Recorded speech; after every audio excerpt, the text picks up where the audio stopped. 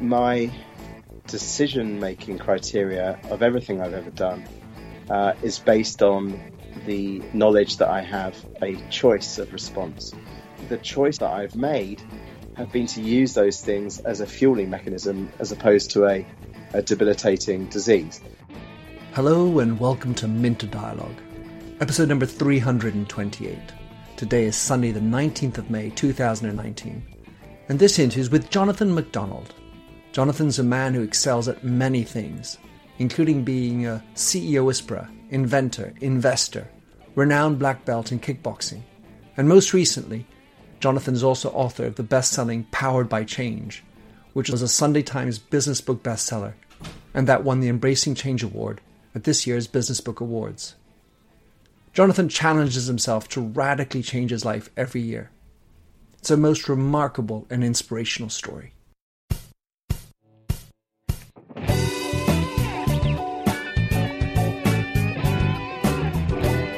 Welcome to the Minter Dialogue podcast, where we discuss branding and all things digital. I am Minter Dial, your host, and you'll find the show notes on my eponymous site, minterdial.com. Enjoy the show.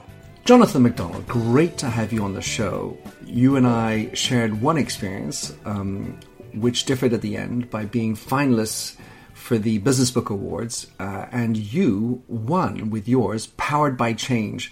Of course, you cheated because you had change in the title and the category was Embracing Change.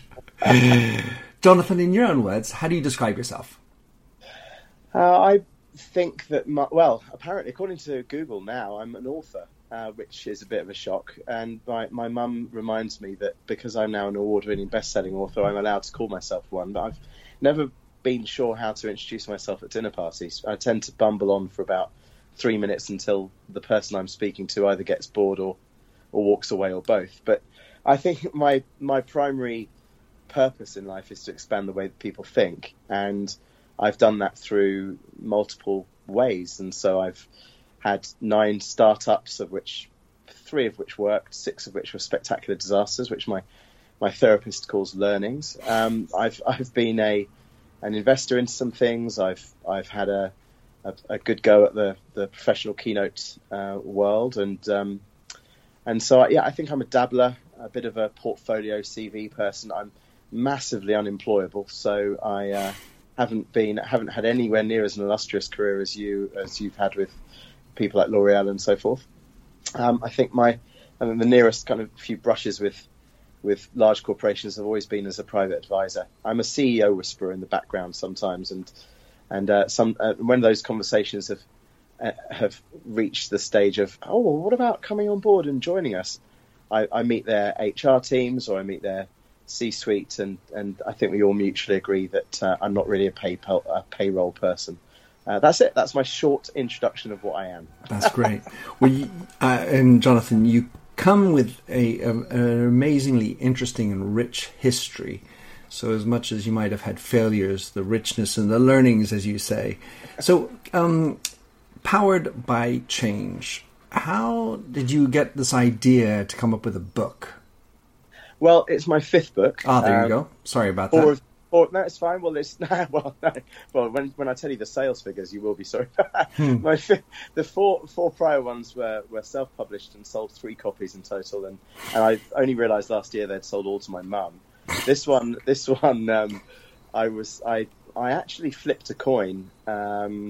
Every year for 13 years, I flip a coin on New Year's Eve between 2 things that I'm either fundamentally unable to do, or untalented to do, or I'm scared of. And so about 2 years ago, I flipped a coin between becoming a best-selling author, which I had no evidence or ability to do from the last 4 books. And the other side of the coin was go to a Trappist monk retreat in Tibet for 4 months. And it landed on heads, and so I executed it. But I've equally flipped coins to get selected to a World Championships in a martial arts I've never done before. That World Championship is in August this year in Florida in Jiu-Jitsu. I've become a boat captain. I've learned to speak 4 languages. I've radically forgiven all of my tormentors in the past, all from coin flips. So Powered by Change was a coin flip. And I just took all of my experiences in the past, how I have personally or observed companies or individuals choosing to choosing their response positively to change, or to stand firm in the winds of change and refuse to accept that things are perpetually in motion. And the book is essentially a debrief of my 30 years in business as to the outcomes of those decisions. That's brilliant. Well, Jonathan, so as I'm listening, I listened to the coin toss, and I wanted to put that in contrast to this idea of not being the victim, as you went through a whole journey in your life where you moved from this thought of being the victim towards taking responsibility or being accountable, and of course also becoming a black belt along the way. Tell me how you describe that difference between, let's say, the idea of the coin toss and taking accountability. Well, I'm a huge Viktor Frankl fan, and one of the most salient phrases of his, which is constantly without even sounding too hyperbolic here, is constantly in the forefront of my mind, and that is that there's a gap between stimulus and response, and in that gap lies our growth and our freedom. And my decision-making criteria of everything I've ever done is based on the knowledge that I have a choice of response. And from being abused for 11 years as a child through to having 2 sets of business partners turn completely rogue and eventually screw me over, the choices of response that I've made have been to use those things as a fueling mechanism as opposed to a debilitating disease. And I think that in my past, the coin flips that I've done are a manifestation of the choice that I can have. So choosing between things that I am scared of or unsuitable for, and then having a heads and a tails like that, and then it landing and then executing. I've executed every single coin flip outcome. Is when people say to me, well, how can you do that?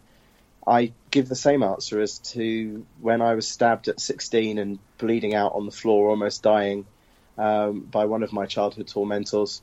The choice that I had, despite feeling the extreme warmth of the embrace of death, I felt that I actually chose to live, and I've chosen to survive, and I've chosen to pursue. And the coin flips is a choice. Once the heads or tails outcome, because life is like that. Flips happen. Things land on heads sometimes, they land on tails sometimes. A lot of the situations we're in, we're not necessarily suitable for, or we're not necessarily authorized to do, or we're scared of. That's life. And so I think my coin flip mentality is simply a manifestation of my choice of response, to paraphrase Frankl. In search of meaning. Yeah. I mean, that's a brilliant response, and I didn't expect anything less, Jonathan. Because at the end of the day, one could have said, well, it's just a flippant flip of the coin. But your injection of the 2 sides in advance is really where the choice is happening. That's correct. I think the choice, I let randomness and uncertainty and serendipity happen, and then I choose my response to be one that enables me to evolve. That's pretty much my mindset on that. Well, very brave. And do you have like a ceremony around this, or do you sort of, do it with a cognac on the side, or other than sacrificing the odd goat? No, I tend to do it very privately and without fanfare. So it's only in the last year that anyone, and I mean anyone, as in any single human being, not even my closest friends or partners or family, anyone has known about coin flips. I only started telling people because I got into this martial art. That when it landed on the martial arts one, I started training 13, 14 times a week for 7 months as a white belt in the hardest martial art, and the one I've never done. And for 7 months, up until the British Nationals last year, where I won the heavyweight championship, people were asking where I was all the time. And unlike that, with all the other coin flips, I've managed to hide what I'm doing in plain sight. I'll occasionally post something online about a new activity or a new language I'm learning or a new skill I'm learning. And this one I couldn't hide because I was in the dojo every day. So no one, it was unavoidable. And eventually I said, okay, right, this is what I'm actually doing. It's because the coin landed on heads. So one of the things, Jonathan, that of course is very powerful and powered by change is your personal story that got you to where you are, where you have Jesper Brodin, the CEO of IKEA, talking or doing the preface and obviously you working for them and with them. Mm-hmm. At what point did you come out? Because if you were 11 years abused like that, mm-hmm. I have to imagine that it was sort of in a secret, shameful place somehow. If no one was there, no adults were, including your parents, weren't able to help you through that. Yeah, I think. But in reverse, the first thing to mention is that after I was given up at birth. On the day I was born, I was taken immediately into an orphanage and then into various foster homes, and I was eventually adopted. My shame of being different and being outcast was essentially validated by the first ever day at school being stabbed in the hand with a pencil by one of the older kids. And in fact, it's I still have the lead in my right hand to this day. I call it my first tattoo, and I hid as much as I could. I hid broken bones. I hid bruises. I said that I was in. I'd fallen over in playgrounds, or I'd run into a tree, or run into a door, or whatever. So I hid it as much as I could. Sometimes I didn't hide it, and my parents' attitude was quite far along the line of, well, you know, what doesn't kill you makes you stronger type thing, and man up and fight back. The teacher's viewpoint of what was going on was to have an assembly and call out the bullies' names to bring them up to the front of the school, which meant that then 10x'd the torment. And then I after my childhood had passed, I ended up getting into relationships with women who I unwittingly had basically found the most attractive bullies I could, but bullies nonetheless. And I am a narcissist magnet, so I tend to find somehow psychopaths kind of hone me out and find an easy route in, or found an easy route in the past. But I think I never really wanted to tell anyone about these things until possibly 3-4 years ago, 5 years ago perhaps, where I mentioned something on stage to a group of people, I think a group of school kids, and the effect was so strong that I realised that it served a massive benefit to some people to hear the accounts of someone who was maybe experiencing something, unfortunately, that they were. And I never saw this as anything that could benefit others. I saw this as a private hell. And it turns out now that the private hell is actually a glimmer of hope for those who are in their own dark versions. Well, it certainly makes for an authentic, revealing story, and therefore just makes you so much more approachable and believable. Well, thank you. Well, I guess that's an outcome of it as well, but I say it with all humility when I say that I'm genuinely honoured that people find it of interest or of value, because it's certainly not for promotion. In fact, I feel somewhat of an imposter. It's why I joke about the author thing. Writing about my personal story, Empowered by Change, was something that I had no intention of doing until the publishers said, well, you've mentioned this a few times on stage. This would really make the book personal. And I begrudgingly wrote that chapter, and it was one of the hardest things I've ever done. But even harder was reading it out for the Audible version. And reading out the account of my own childhood was exactly like living through it again. Well, it certainly is powerful. And it made me think, Jonathan, about how often people who espouse ideas of purpose and the importance of people, there's some common thread that seems to be that they have had a life-changing experience that has led them to the power of purpose, or in any way the integrity and the intentionality of purpose. Do you believe it? Have you observed the same thing? And then the second follow-up will be, to what extent that then becomes necessary for people finally to convert?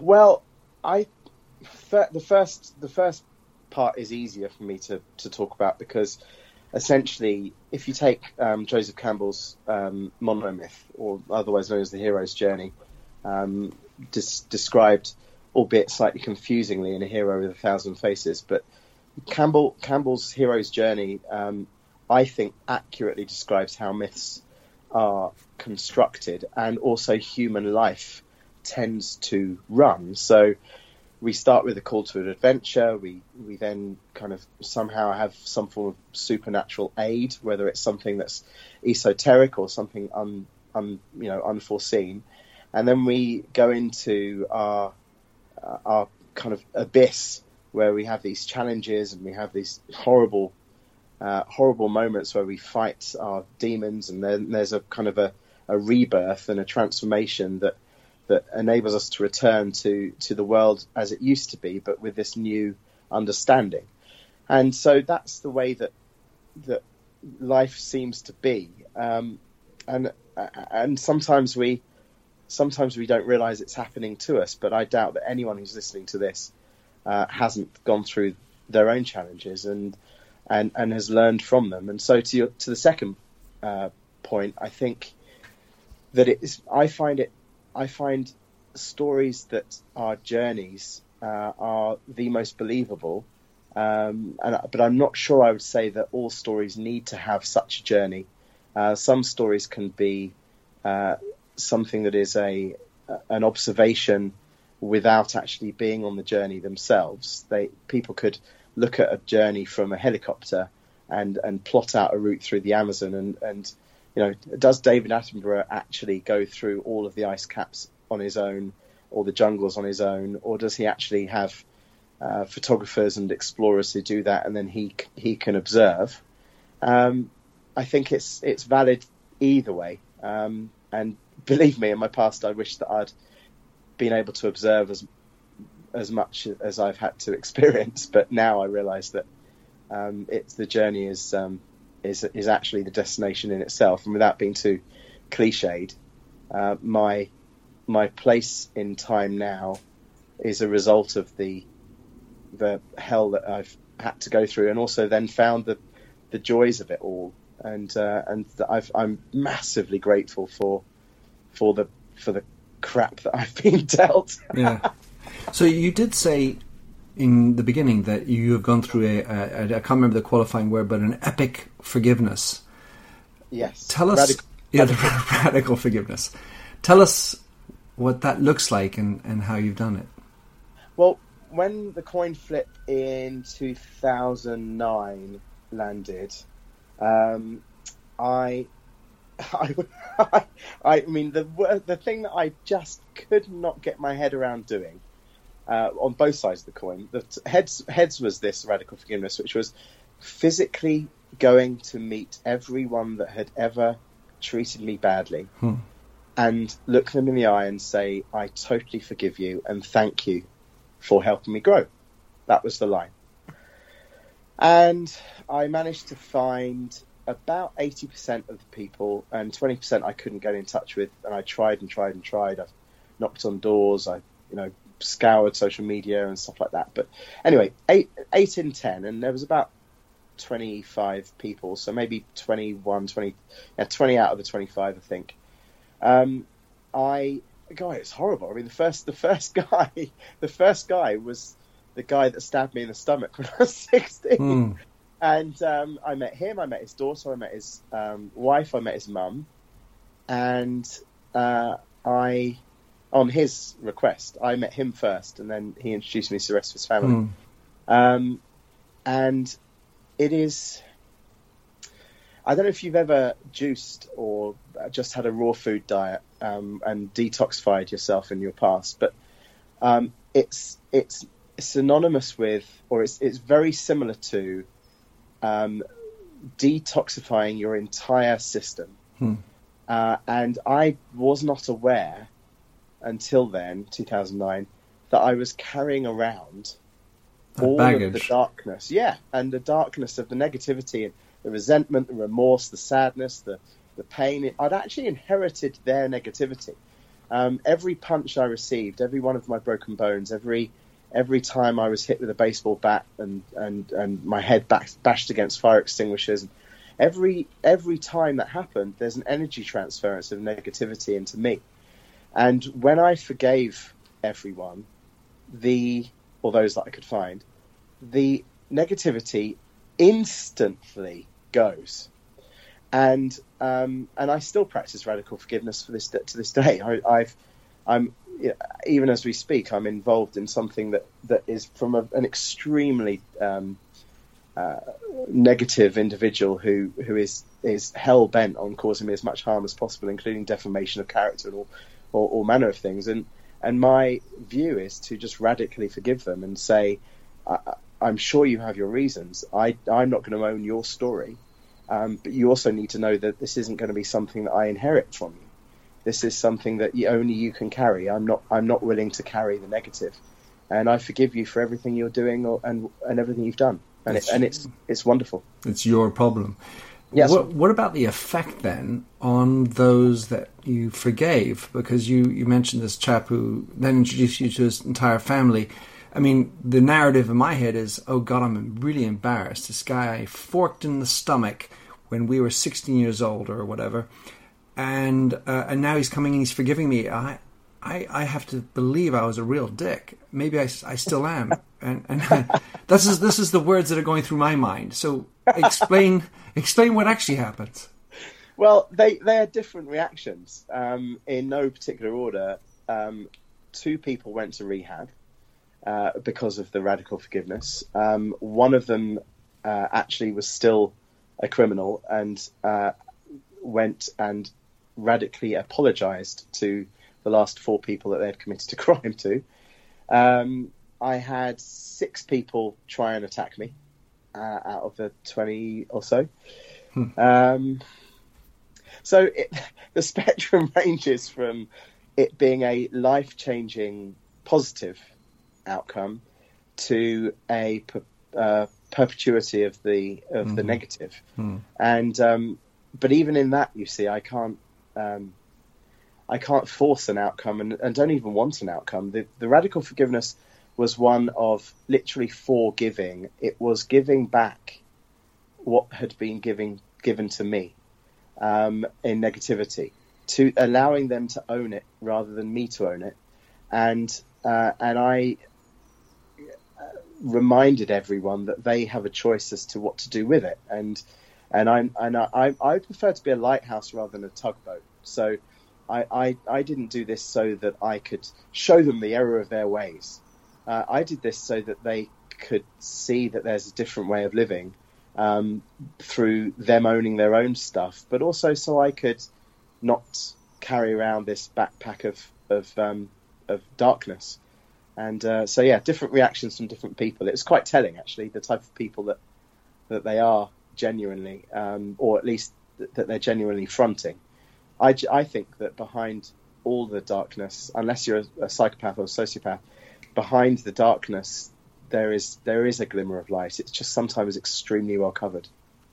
Well, I'm writing a new book, and I think that one of the pieces in it. I'm not sure how much it's going to end up being, but it is the suggestion that we all have darkness, and that our journey, to use your phrase, is about learning how to accept that darkness within, let's call the light, or at least within our personality, and without needing to dive into it to become some musician or big artist, which way typically more obvious type of conjoinment. But if you were in any day business, everybody has a private side, and probably something that, let's say, society might frown on if it were considered to be exposed. Yeah, I think we're really talking about yin and yang, aren't we? So at the end of the day, if we have a dark, bright, kind of negative, positive dualism, then we all do have these contrary forces, but they can be complementary and interconnected and interdependent and so forth to themselves. And I that's why I mentioned about the darkness that's just covering over where the light is. You could argue that there is a lot of there's an internal battle that we have and an opportunity that we have to choose which path within us we follow, and so I feel that's a positive, but I think it's very realistic that to have the duality inside it. Otherwise, it's similar to the fact that a day has there's a bit with the sunshine and a bit in darkness, and we have we can sit in the darkness and feel that it's that's all we have, but in fact that the darkest part is just before the dawn, and then we have this opportunity, and sometimes people, and I've certainly been in that in my life in this way in my life. Sometimes people, these are those who can choose, by the way. Sometimes people choose to maintain that darkness, like the 6 people you went to. Yeah.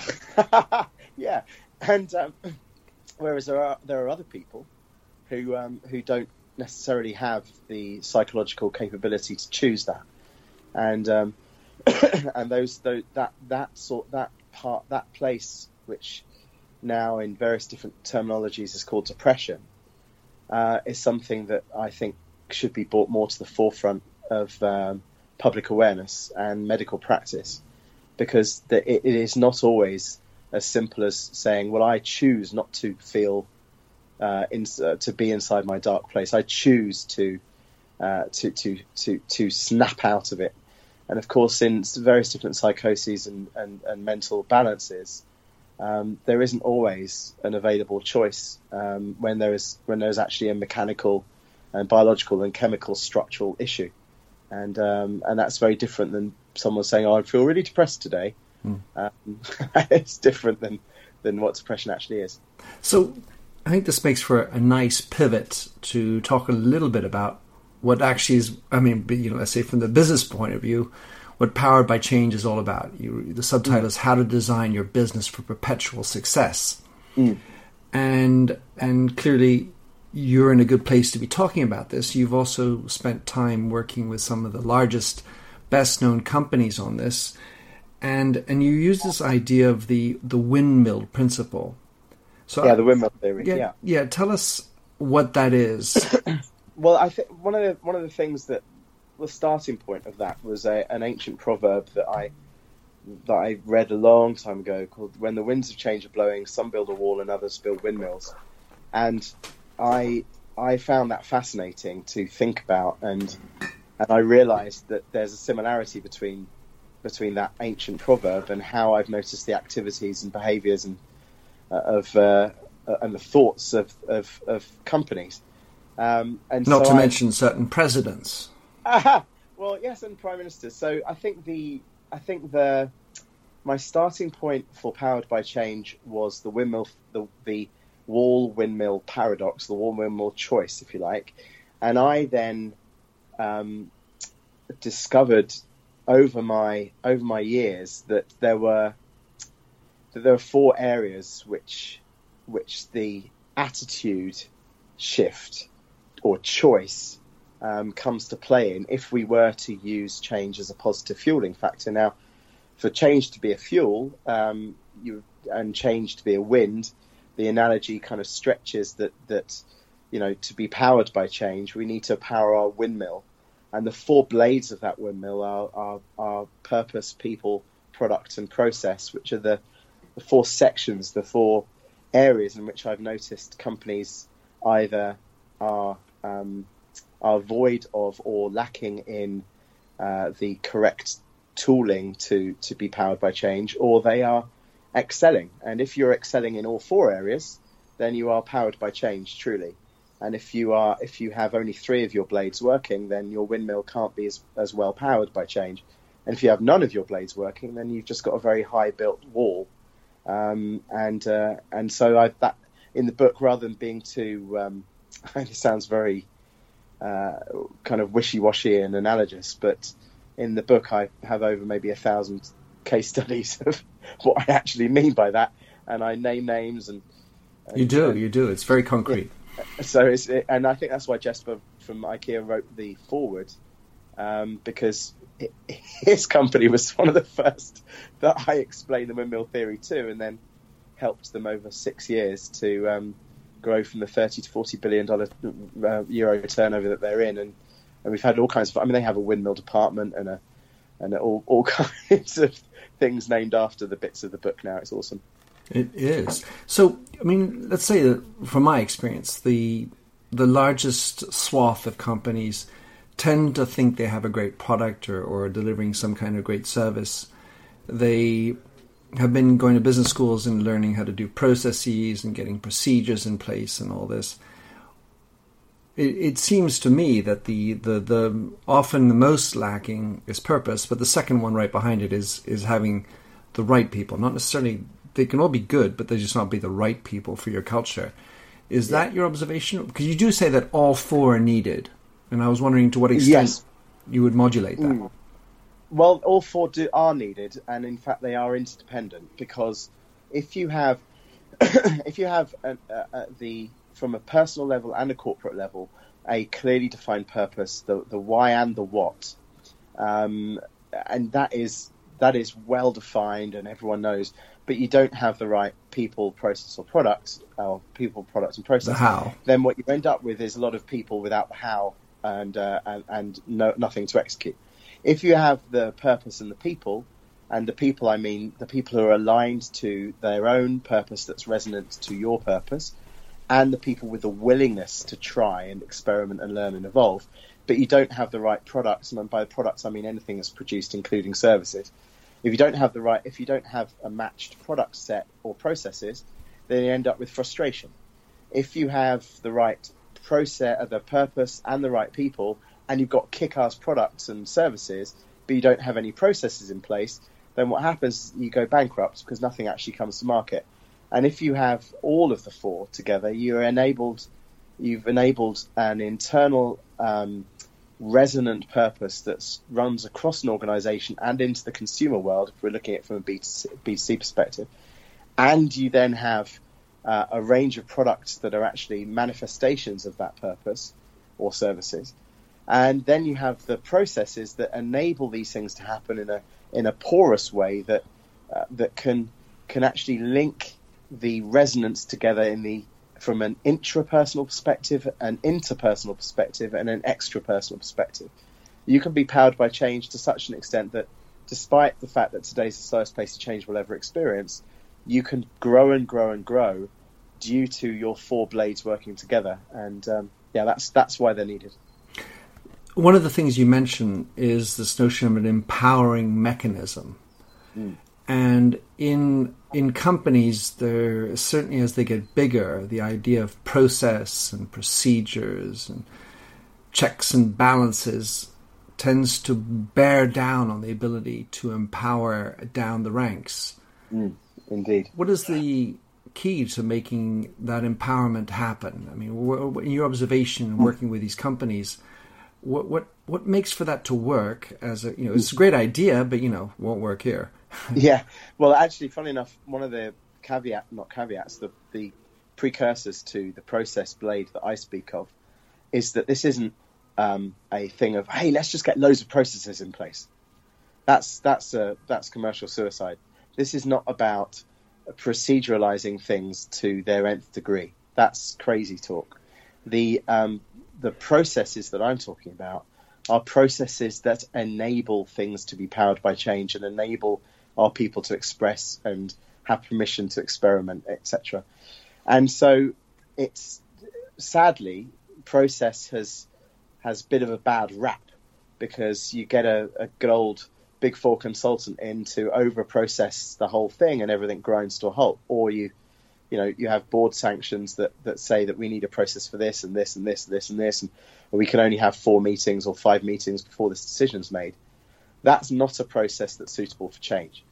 Processes that are suitable for change are ones that are flexible enough but rigid enough at the same time to withstand the stretch of change, but without the randomness that can come from a kind of a shrugged shoulder process, which is like, well, it doesn't really matter what happens because everything changes.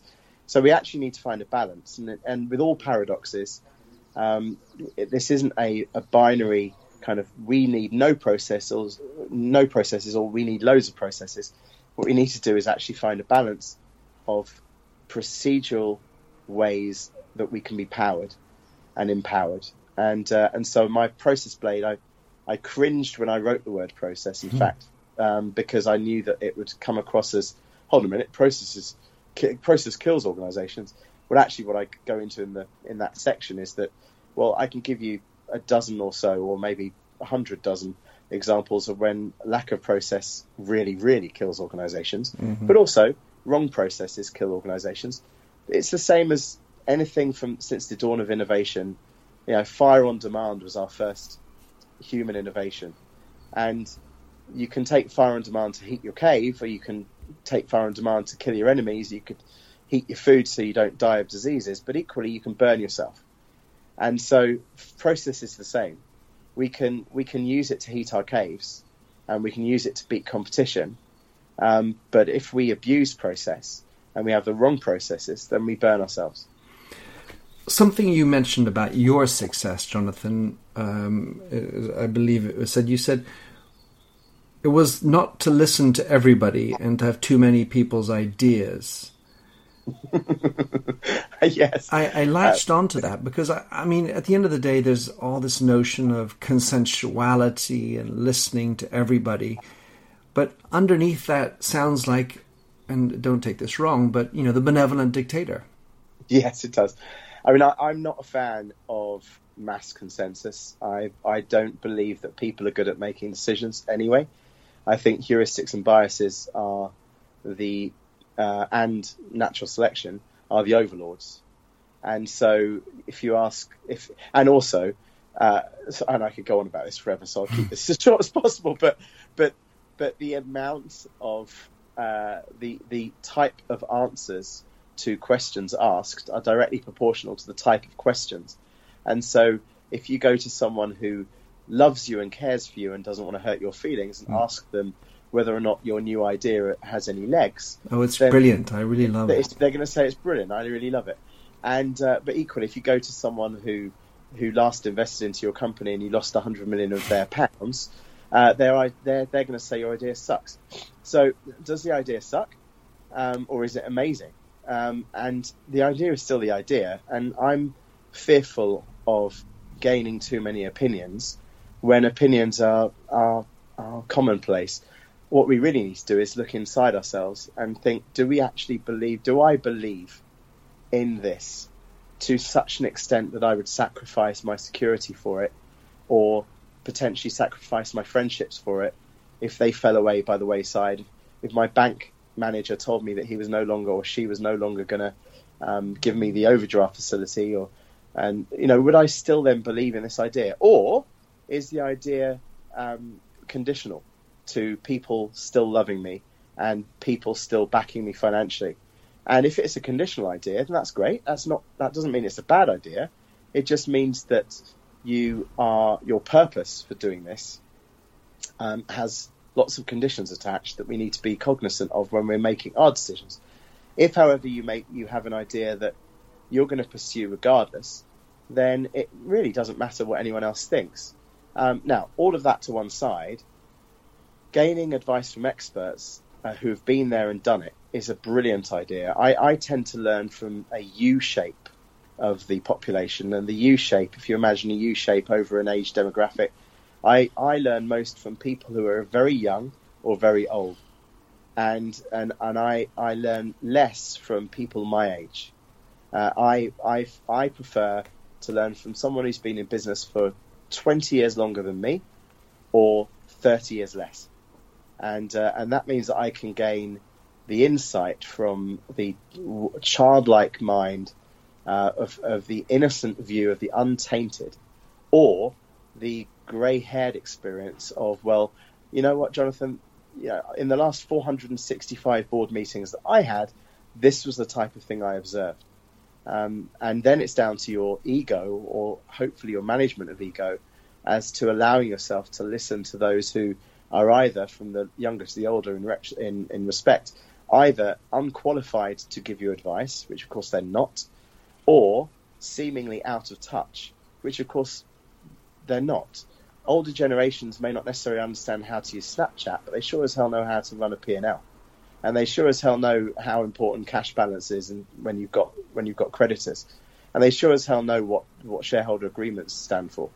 And so, yeah, they may not know. They may think that Twitter is the sound a bird makes, but the truth is the grey hairs are there for experience, Well, I'm glad I have grey hairs, but unfortunately I don't fit on either side of your U, so I'm being put out of posture here. So, Jonathan, linking in this last part of this chat, because behind the idea of not listening to everybody, I do feel that there is this notion of having a backbone. And being in touch with some kind of decision-making process, some kind of stimulus that is yours, because otherwise you're listening to all the winds all the time. So in this metaphor of using a windmill, generally speaking, windmills are fixed in a direction. You build it up and then the blades turn beautifully 360 degrees, but in one cut, as in, facing northwest or southeast. And I was wondering to what extent that is irrelevant in your windmill, because if you position yourself in one way, like in a sailboat, you may get no wind whatsoever. And so how do you position the setting, the compass of the windmill in the first place? Well, there's bits of the analogy here that are subjective and bits that are literal. And if I were to find the literal parts,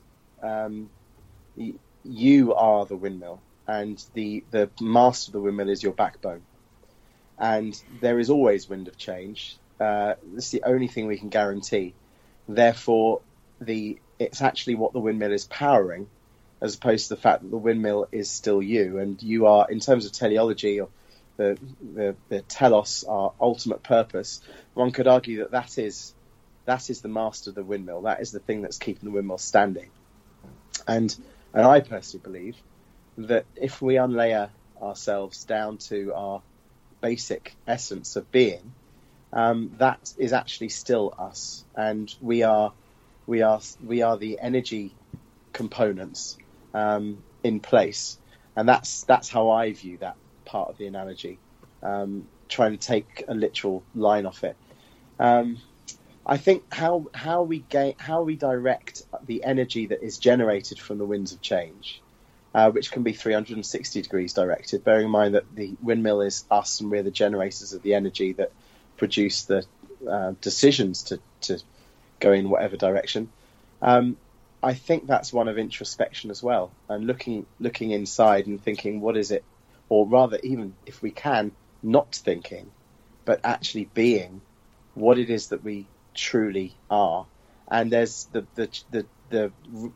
big struggle with that is that we are prisoners of our thoughts, to use another Frankl term, and we tend to think that we would like to be ... or we think that we believe ... But if we can, and I love meditation as a practice deeply, if we can observe our thoughts, we can see how our thoughts are actually competing for attention. We can see the panel of decision makers. We can see the prison cards, if you like, who are inside us, inside our thinking, essentially throwing forward auditions of what we would class as rational decisions. But of course, within that rationale lies our heuristics and biases. And without those heuristics and biases, we would possibly not have an opinion. And so it's a paradox that requires balance, as all paradoxes do. And that's a very long way of answering your question. Well, it's been great. Jonathan, I've immensely enjoyed this journey and chatting with you and discovering more about you and Powered by Change. So tell us, how can people get any of your 5 books, including this last best-selling, wonderful Powered by Change? Well, I would only pay any attention to the most recent 3. The first one I've deleted from the world. The second one is available as a free PDF. All of this is at jonathanmacdonald.com. And that's with a M-A-C. M-A-C, yeah. And so like the Kings of Scotland as opposed to the restaurant chain. And I think at jonathanmacdonald.com/books, my books are there. But really, without trying to promote any of my books, my request would be to anyone listening that you now speaking directly to this listener, consider just one question, and that is how ready and willing are you to consider that today is the slowest pace of change you'll ever experience, and feel confident and optimistic about that reality. Because the answer to that question will either guide you, dear listener, to invest more into understanding how to be powered by change, or it's highly likely that this will seem as a nonsensical thesis, and the book is not for those. And so this isn't sadly, and my publishers will chastise me for saying this, although they're probably still hungover from the book awards ceremony. This isn't a general market book. It's only for people who feel that they have achieved 1% of their potential, and they are really happy and comfortable with the uncertainty of future times because they have a relatively good sense of certainty as to who they truly are. And for those people, it's go to that. You can also go to poweredbychange.com. For those people, I've written you a handbook. And for the others, I've given you a free of charge beer coaster or kindling for a fire. That is too funny. Well, notwithstanding what your publisher might feel inclined to quote my musical legend in the form of Jerry Garcia, who once said, "We, the Grateful Dead, are like licorice." So, we're not for everybody, but those who like us love us. Yes. And somehow that's what really makes for a great brand. You don't want to be pleasing everybody, and if you know who your target is, then you will deliver. Indeed. And so if we're going to end on a Grateful Dead quote, I've got several that I could choose from, but I'm going to use 2 just randomly off the top of my head. Love the first I'm going to say, without love in the dream, it will never come true. And my second one is going to be, and final to end with, is going to be that there is a road. It's no simple highway between the dawn and the dark of the night. Wow. That is beautiful. Jonathan, thank you so much for coming on the show and enjoying and sharing those wonderful sayings. Thank you. And by the way, Minto, I think I can learn a lot from you. And my U-shape is not just in terms of the very old and the very young. It's also in terms of the very experienced and the very inexperienced. And you are most certainly the former in terms of your experience. And it's an absolute honour. Your career and legend has preceded you. And I read your LinkedIn profile with utter dismay that I've achieved not 1/10 of what you've So thank you for inviting me. Thanks, Jonathan. Thanks for having listened to this recording of the Minter Dialogue Show. You'll find the show notes and other blog posts on minterdial.com. If you enjoyed the show, please head over to iTunes to give a rating and review. And to finish, here's a song I wrote with Stephanie Singer, A Convinced Man.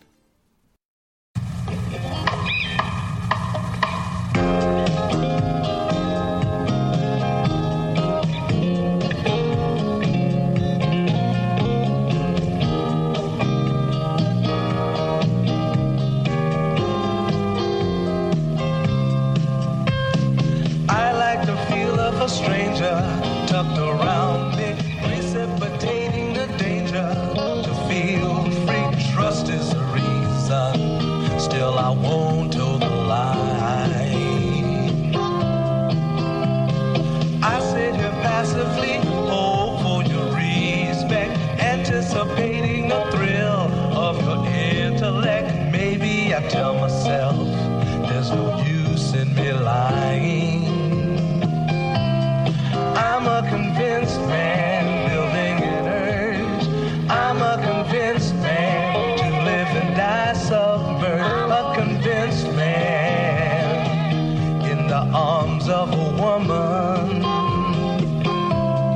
I'm a convinced man, challenge my fate. I'm a convinced man, competition's innate. A convinced man, in the arms of a woman.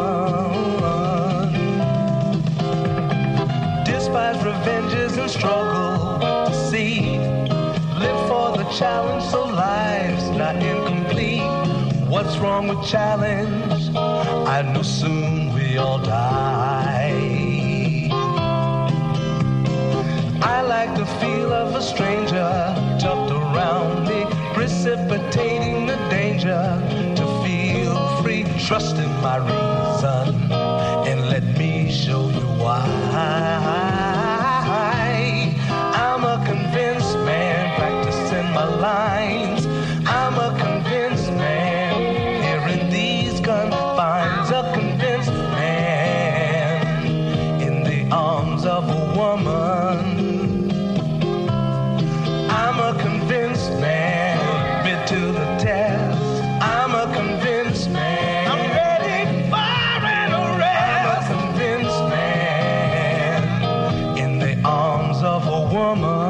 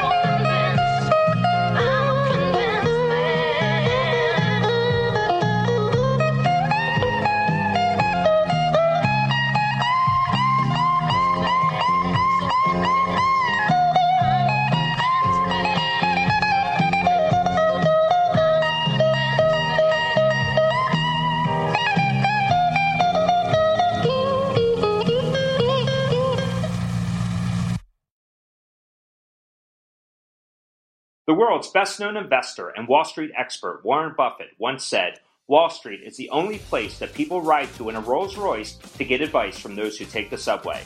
Mr. Buffett's quote is remarkably accurate, but how many people would rather receive advice from him than someone simply guessing? Welcome to Buy, Hold, Sell, your single source for Wall Street knowledge and profitable guidance. Please join me, Todd Schoenberger, and fellow trader Tobin Smith, as well as host Veronica Dudo, for a podcast known to move the needle for investors. Tobin and I are seasoned Wall Street executives with deep investment experience, and we are prepared to share our advice to those who choose to listen. Download Buy, Hold, Sell today on the Evergreen Podcast Network or your favorite podcast channel.